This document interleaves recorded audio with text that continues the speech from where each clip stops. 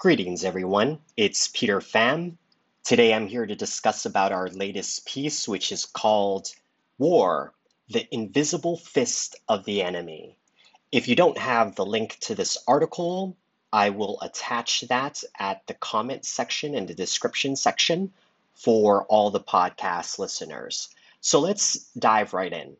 So this is probably a more long-winded piece. I think there's so many different elements that made this a joy to put together, but also highly depressing to think about the ramifications of some of the ideas that are being discussed.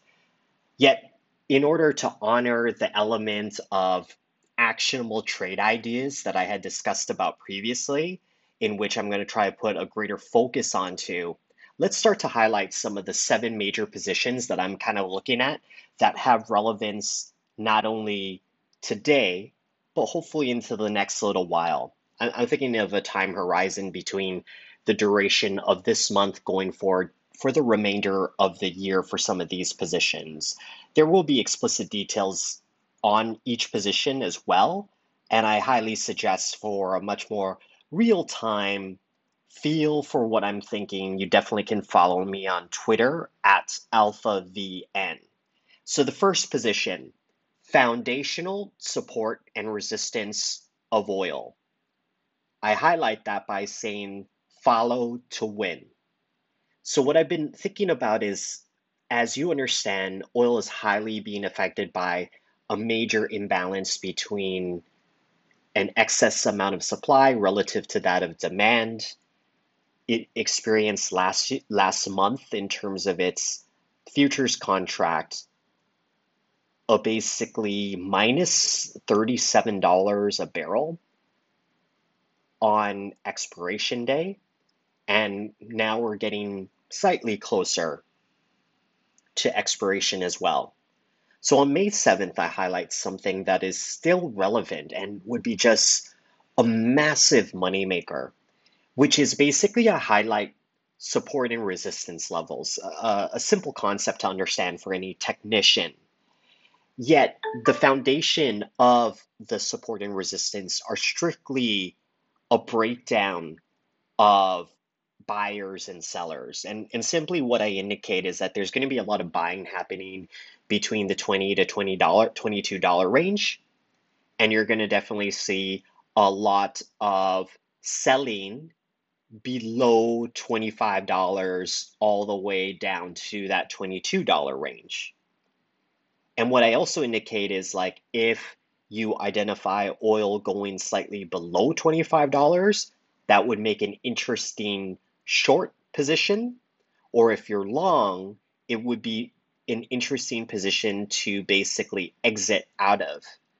Now, this recommendation was highlighted on May the 7th.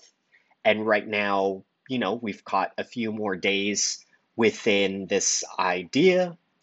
Today it's about May 13th, so there's still a lot of validity because I'm looking at this idea, this premise for the remainder of the month. And what's so fascinating is that this idea in itself, either if you're long or if you're short, following just these support and resistance levels would have made you a lot in terms of trades based on the sheer volatility of the price of oil, which is, or coming off of, all-time highs. And we're still at that phase of price discovery. So, there's going to be people that are anticipating that things are not going to be so bad. So therefore, there's going to be an increase in the price of oil. And there's some people that could be saying that, hey, demand might not be picking up as quickly as we like, and therefore oil could fall victim to this gravitational force. And in the instance of trying to address all of this and capture this massive volatility, I highlight for you the support and resistance levels, what to look for, taking into account the extent of volatility and being able to capture positions of long and short and, capturing almost on a daily basis multiple percentage points if one was focused on the current month contract of crude oil.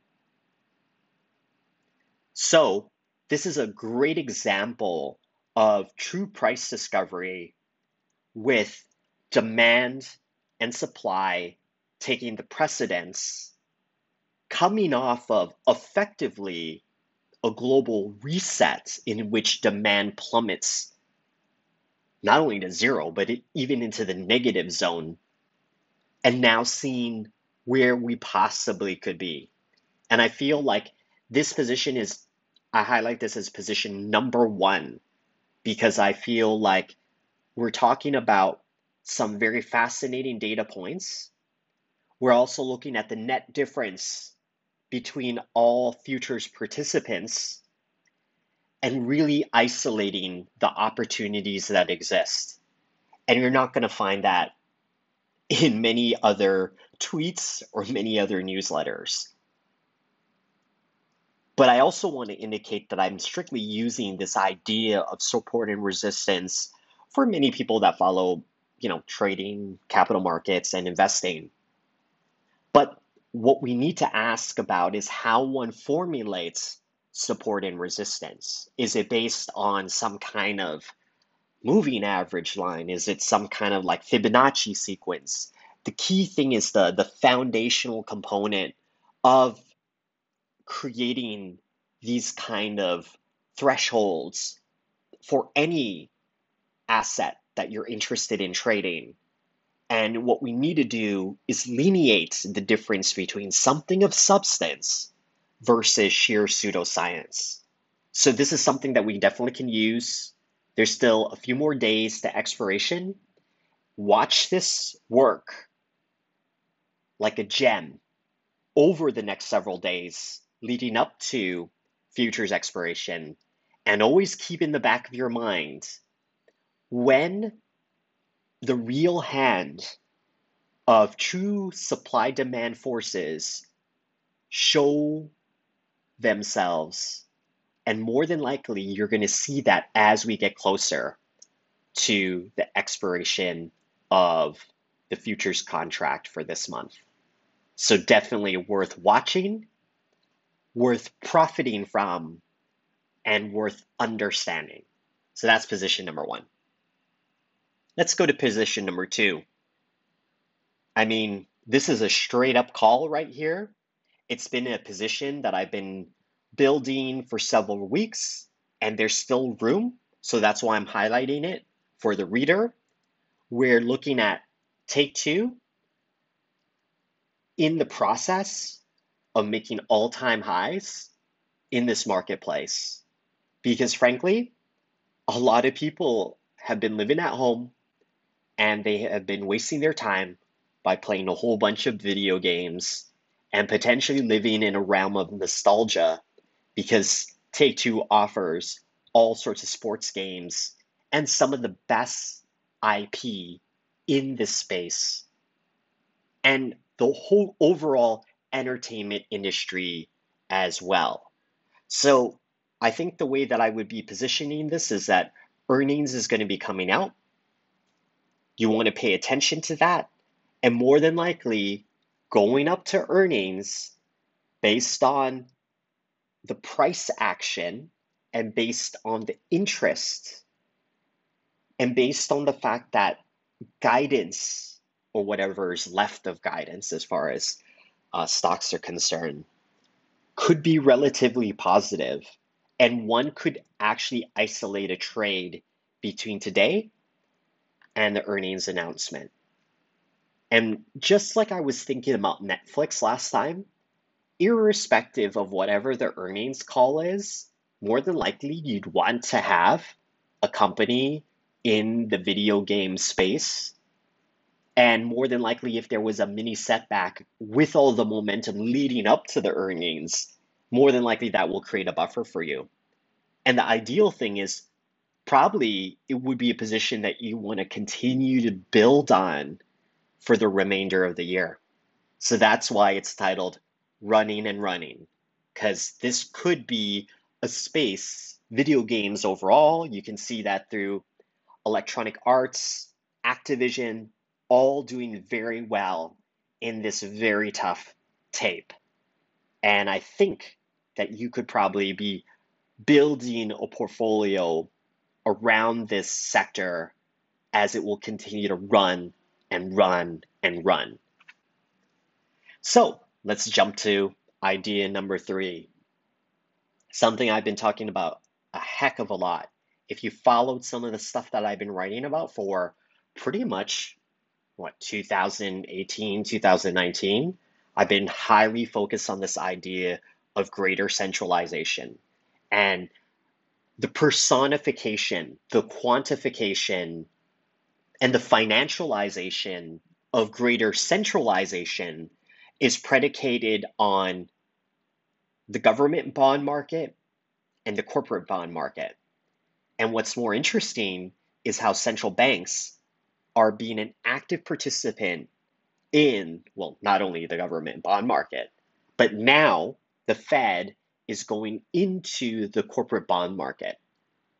And for the last several weeks, I've been very interested in ticker symbol LQD, which the Fed has highlighted as one of the ETFs that they'll be focused on in order to get their exposure into the corporate bond market. You can see the Fed is also shifting in terms of asset classes and slightly moving up the risk curve, but not extremely in terms of the assets that they're willing to have in their portfolio. Does this imply that the Fed is going to ultimately add greater demand for corporate bonds, and therefore is this going to create a raging bull market? Probably not. But it implies that there's a bid.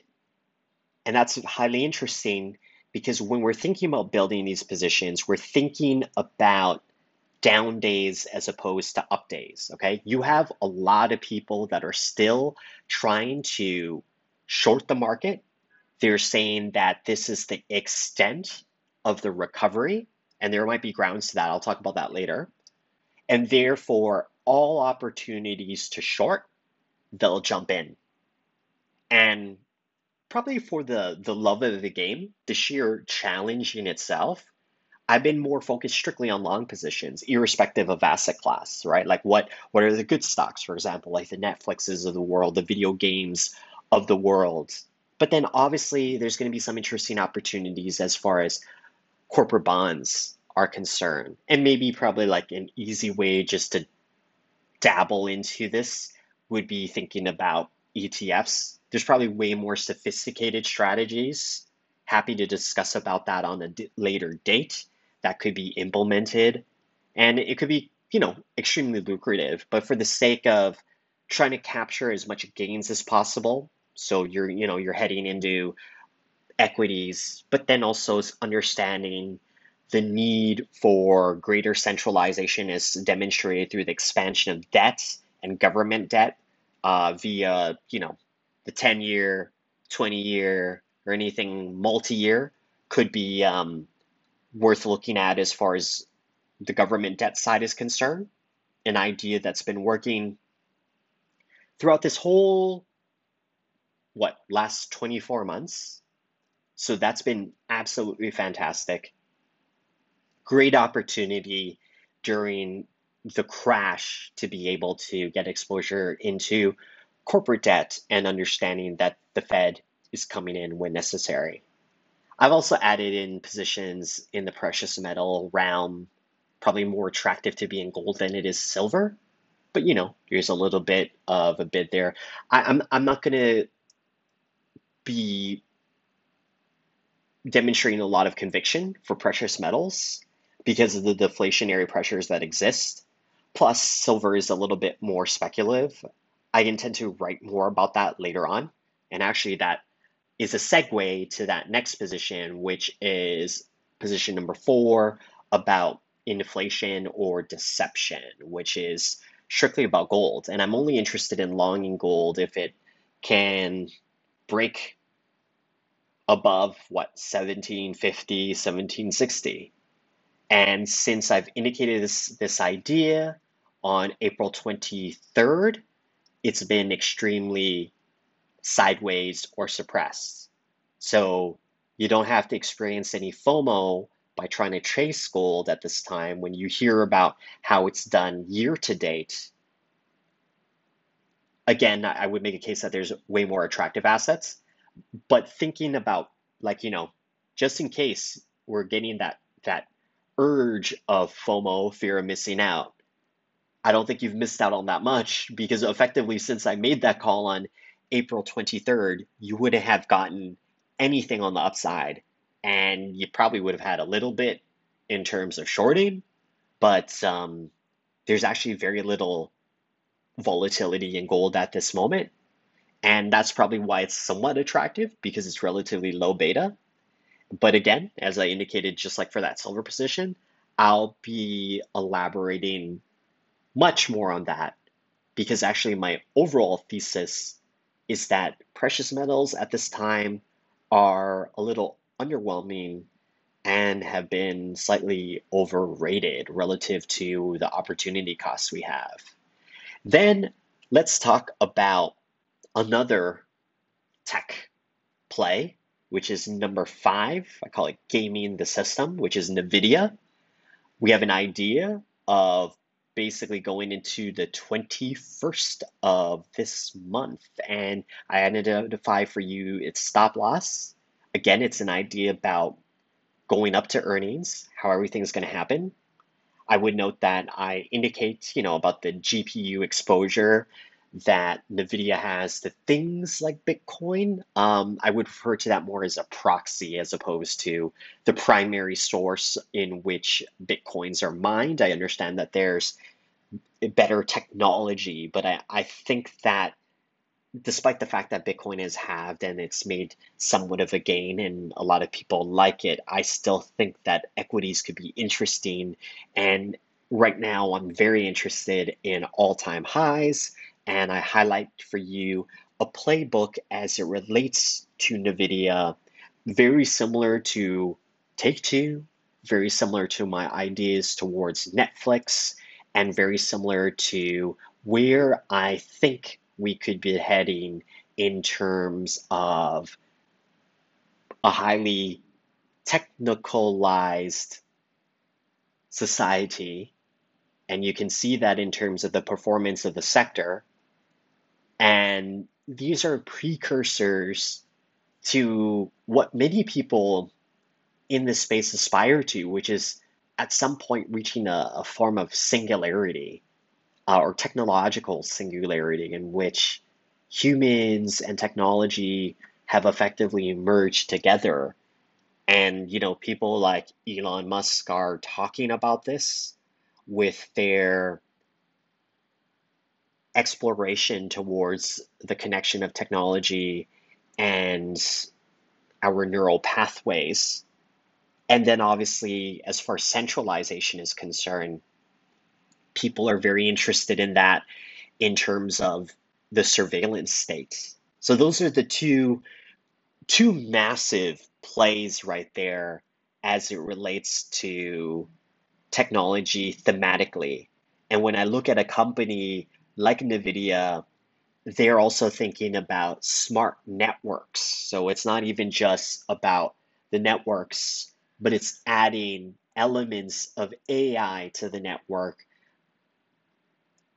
and then being able to be an active participant connecting into the smart network and the smart grid. This is obviously, it works very well as far as centralization is concerned. You're going to basically want a smart city that can do extreme surveillance. And obviously, the network is going to be how that surveillance can be done with an icing on the cake as far as 5G is concerned, which isn't really about having fast data on your phone. It's about having fast data on any platform. And this instance, the aspiration of the smart city via the smart network is probably going to be a much more efficient tool for the state, unfortunately, as far as surveillance and information transmission is concerned. So, sounds like we're still slightly off from that, and there's still way more interesting aspects in terms of the short term as far as NVIDIA is concerned, such as video games, GPUs, early stages of synergies in terms of its M&A, and how well it's done throughout this pandemic as well. So that's number five, gaming the system.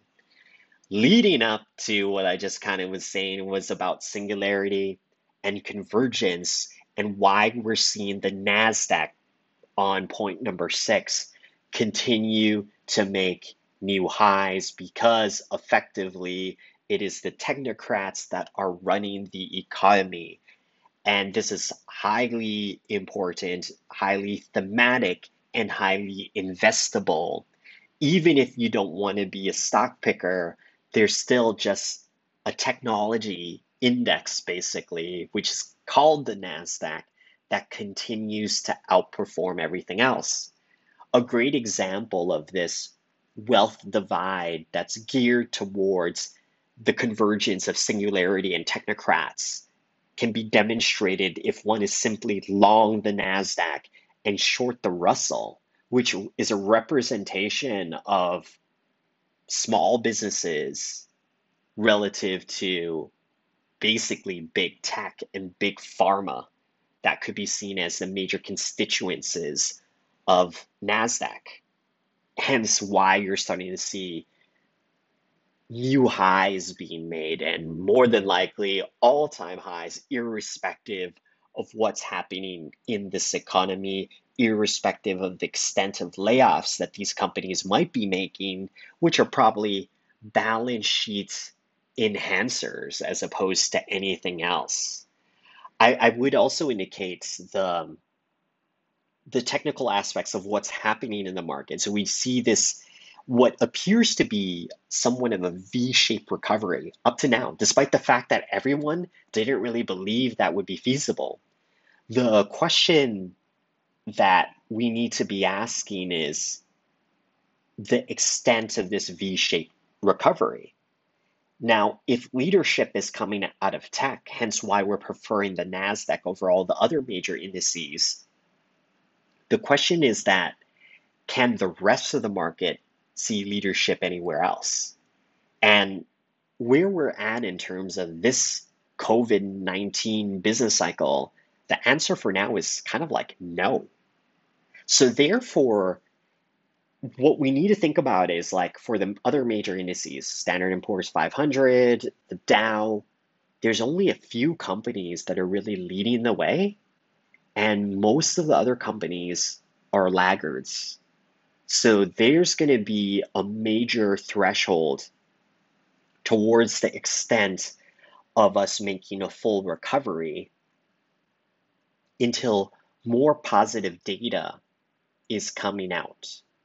So I take that into consideration when we're just saying, hey, like let's just buy the spiders or the diamonds, which are the ETFs of the major indices, and saying, hey, everything's going to be really well going forward. Well, that doesn't seem to be the case. And in fact, you could say that since the leadership has primarily been tech, and most of these companies only represent, let's say, 44% of the S&P, that means that this market is highly sensitive to bearish news. And the chances of it making overall the entire stock market or like a composite to make new highs is going to be very difficult. So I would be very cognizant of that going maybe even all the way up to the remainder of the year. So clearly you're going to see leadership in some companies which are making new all-time highs, and then you're just going to see some companies just basically follow the benchmark index. And therefore it implies that the S&P, the Dow might not be doing as well as the NASDAQ. And, with just a few more data points that are kind of bearish, it's going to be a very tough tape unless you're in the right companies and sectors, some of them which have been highlighted in these major points.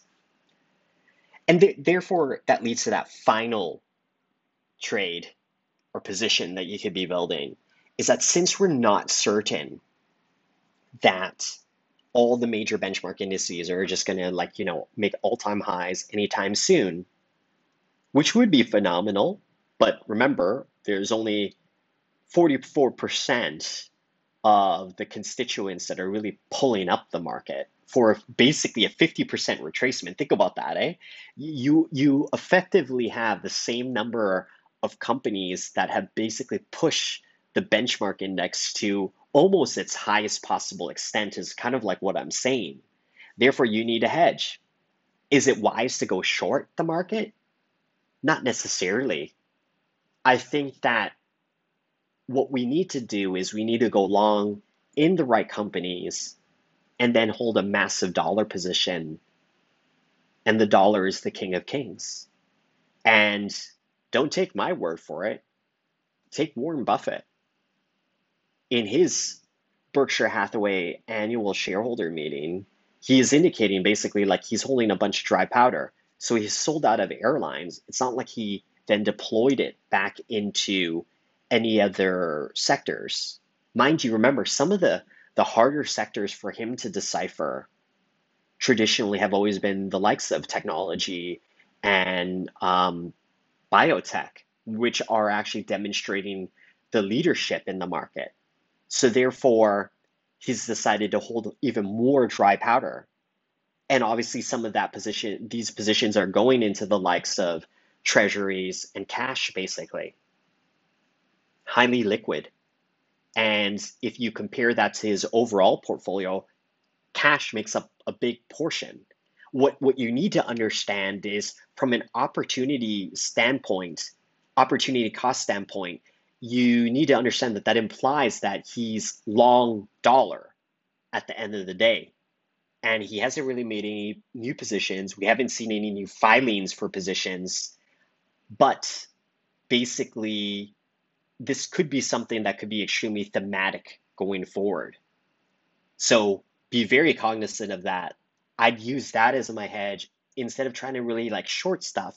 I do see people that are doing intraday shorts, but who's got time for that? Let's try to build some great positions that are going to do well this year and then be able to hedge ourselves, for any bad news that happens to basically the 60% remainder of the stock market by having exposure or sufficient exposure to dollar or to treasuries. So think about that. As far as treasuries is concerned, just be cognizant of that 0%. It doesn't sound like the Fed is open into going negative. So be cognizant of that as far as yields are concerned. And that's probably it in terms of some of those major trades. I'll continue to talk about those trades and investments. I thought we should have just started right away with that, and then now jump into some of the bigger themes that we're looking at. And there's so many things to discuss about. So as far as those positions are concerned,